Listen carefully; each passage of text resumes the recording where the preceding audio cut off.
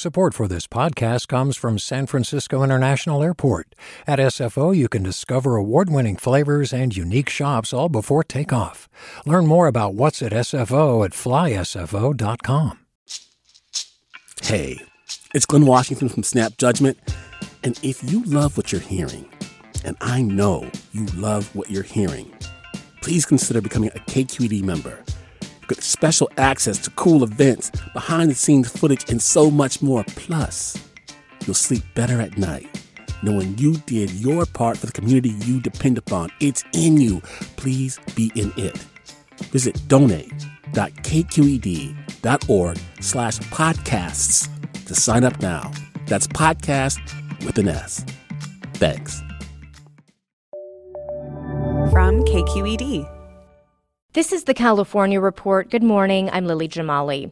Starting as early as this week, the Bay Area could be next on the list when it comes to requiring everyone to wear masks indoors, no matter of their vaccination status. Here's San Francisco Health Director Dr. Grant Colfax. We are very vigorously exploring issuing an indoor mask mandate and in discussions with surrounding counties and health officers with regard to that. While Colfax says masks can help stop the spread of the highly contagious Delta variant, he says vaccinations are still the best answer for getting out of the pandemic. 8 of the 9 Bay Area counties are recommending that everyone wear a mask indoors. Solano County is not yet making that recommendation, saying that it's focusing its resources on getting more people vaccinated. So far, LA, Sacramento, and Yolo counties are the only ones in the state to require masks indoors for everyone. While health officials across California are considering whether to implement measures like mask requirements again, the state is seeing a slight uptick in the number of people getting vaccinated. The LA Times reports from July 18th to July 24th, vaccination rates were up about 5% from the previous week. All told, about 53% of Californians are fully vaccinated, and about 61% have gotten at least one dose. This mirrors a nationwide trend, as according to the Biden administration, the U.S. has seen a steady increase in the number of vaccination doses that have been administered since the week of July 5th. A clinical trial is underway at UC Davis Health on a third shot, a booster for the Pfizer COVID-19 vaccine. Dr. Timothy Albertson is a pulmonologist who has treated many COVID patients. He's also a professor of internal medicine at UC Davis who led last year's trial and this new one. Researchers expect to be able to determine just how often people should get boosters. They'll be monitored over the next year or two for breakthroughs in COVID and in antibody levels. My gut feeling, my prediction is that there'll be annual COVID shots, just like there are annual influenza virus shots in the future. UC Davis was among the health providers that conducted the trials that led to emergency use authorizations for the Pfizer vaccine last year. 225 people took part, and 60 of them will be part of this new clinical trial of the booster, getting either a third shot of the vaccine or a placebo. Only the researchers will know who gets which. At the end of the trial, as with last year's, those who got the placebo for the test will be given the actual vaccine. With wildfire smoke now a year-round problem in many parts of the state, Ventura County has just launched a first-of-its-kind alert system to notify farm workers when air quality conditions may pose a risk to their health. KCRW's Matt Guilhem reports. The Environmental Protection Agency's scale measuring air quality ranges from 0 to 500. The higher the number, the more dangerous. This new system from the Ventura County Air Pollution Control District is geared towards farm workers and field supervisors. When air quality reaches 151, which the federal scale classifies as unhealthy and bad enough to trigger health effects in some people, the agency will now send out a text alert in Spanish and English to people who sign up.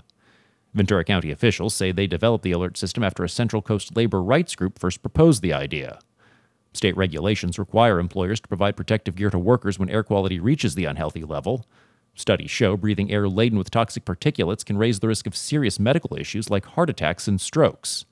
Ventura hopes its alert system becomes a model for other communities and gets key health information to the people who need it in real time. For the California Report, I'm Matt Guilhem. Turning to housing now, nearly half of LA's renters owe back rent, and some tenants hit hardest by the pandemic may not be able to get assistance from the state. That's according to UCLA urban planning professor Michael Manville, who, along with fellow researchers, conducted a survey of LA renters. They found some tenants who paid rent on time throughout the pandemic could still be struggling. Manville says that's because they put themselves in debt to do so by borrowing money from credit card companies, payday lenders, and even friends and family to cover their housing costs. You can imagine this in many instances being a situation where someone who was actually extremely diligent about staying current on rent is now facing a lot of high interest debt. Manville says he's concerned about the way California's rent relief initiatives are set up because they don't do much, in his view, to help people who have already paid their rent but may owe money to people other than their landlords. He says distributing cash directly to tenants rather than through their landlords, like the current program is set up to do, may help, as struggling renters will be able to pay back whomever they owe money to. We're going to go to the San Joaquin Valley now. Among that region's community of Punjabi Sikhs, there are many reasons people have been vaccinated against COVID-19. I didn't want anyone in my family to get sick, so I got it first just to see how the outcome would be. Then one by one my family got it until it was my grandma's turn. I just checked Google and talked to my family. They already got it. Everybody was vaccinated already and I was the one left. So I said, okay, if you guys are doing good, I can also do good. I don't want to die. But there is another reason many are getting their shots. Valley Public Radio's Kerry Klein takes us to a Sikh temple known as a Gurdwara in West Fresno.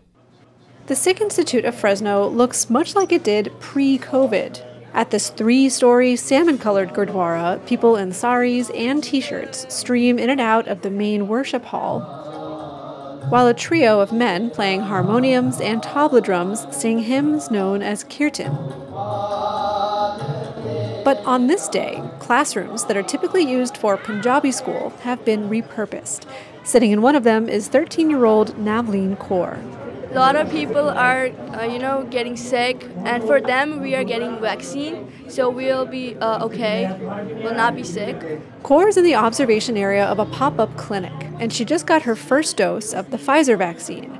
Her cousin Anmol Kaur, also 13, sits behind her. Why did you want to get your vaccine? I don't want to be sick, and I want the coronavirus to end, so that's why. These cousins are among more than 1,500 people who've been vaccinated at Sikh temples from Fresno to Bakersfield.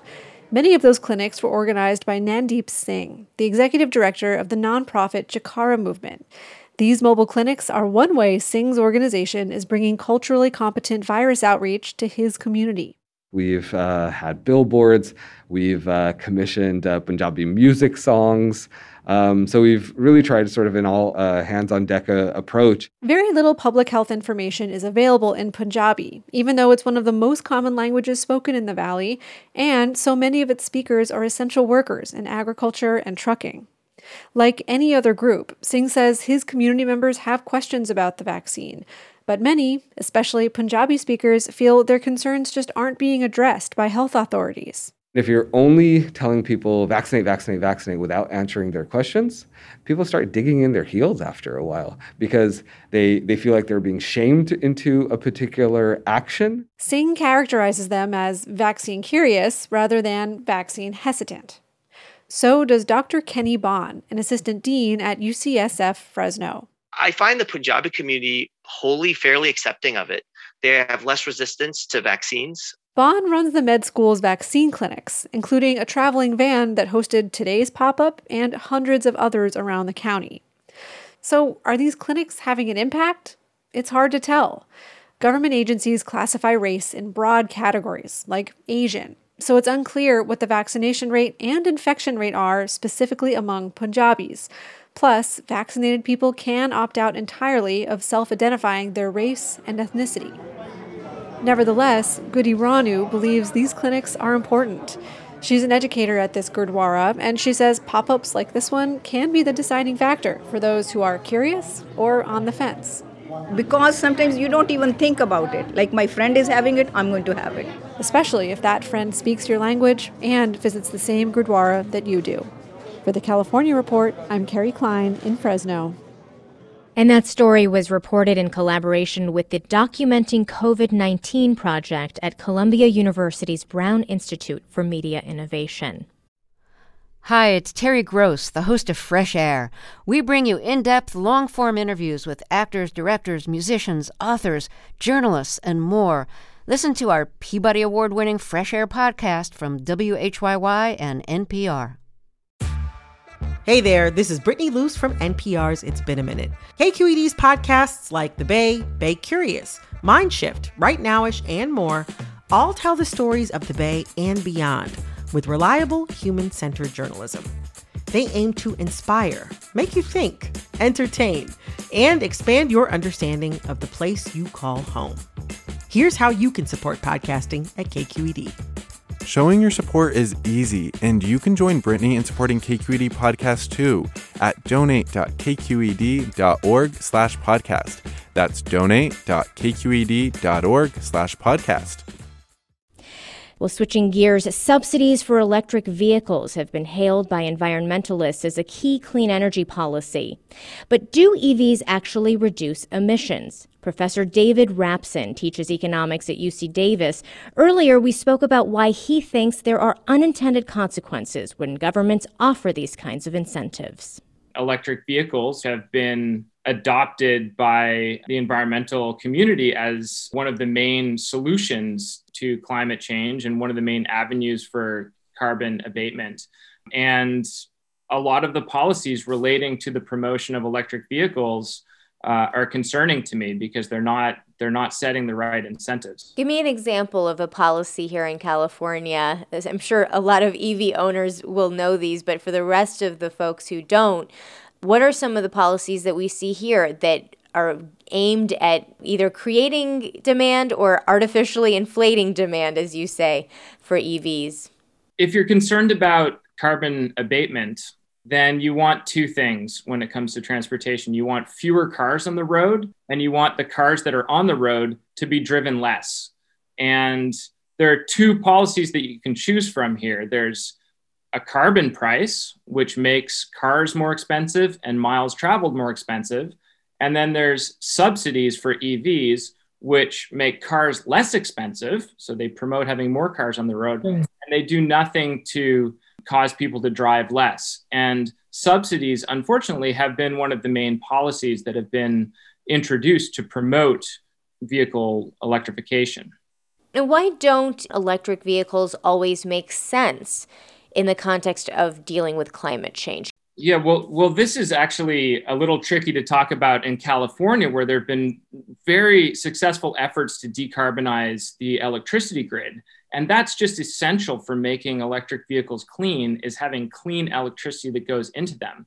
But California is an outlier in the United States and globally in terms of the cleanliness of the grid.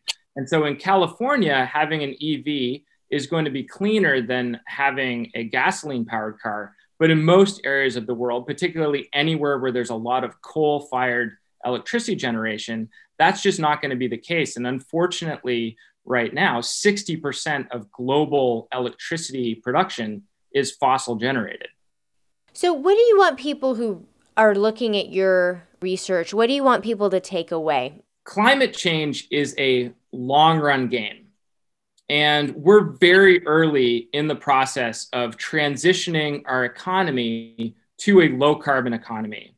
And right now, electric vehicle policy seems to be embedding a lot of hopeful thinking. A lot of things have to go really right for this to work out the way that people who care about the climate want it to work out. And I think that's underappreciated. EVs have been branded as zero emissions vehicles, and that's not true. And the uncertainties around a transition to a zero carbon electric grid, which is what matters for EV emissions, are really quite high. There are a lot of uncertainties. And so it feels today that electric vehicle policy is getting a little bit ahead of itself, and that we're assuming a lot of things are going to be a certain way in the future, but really there's more uncertainty. That was UC Davis professor David Rapson. And that is the California Report for this Monday, August 2nd. We're a production of KQED Public Radio. Thank you so much for listening.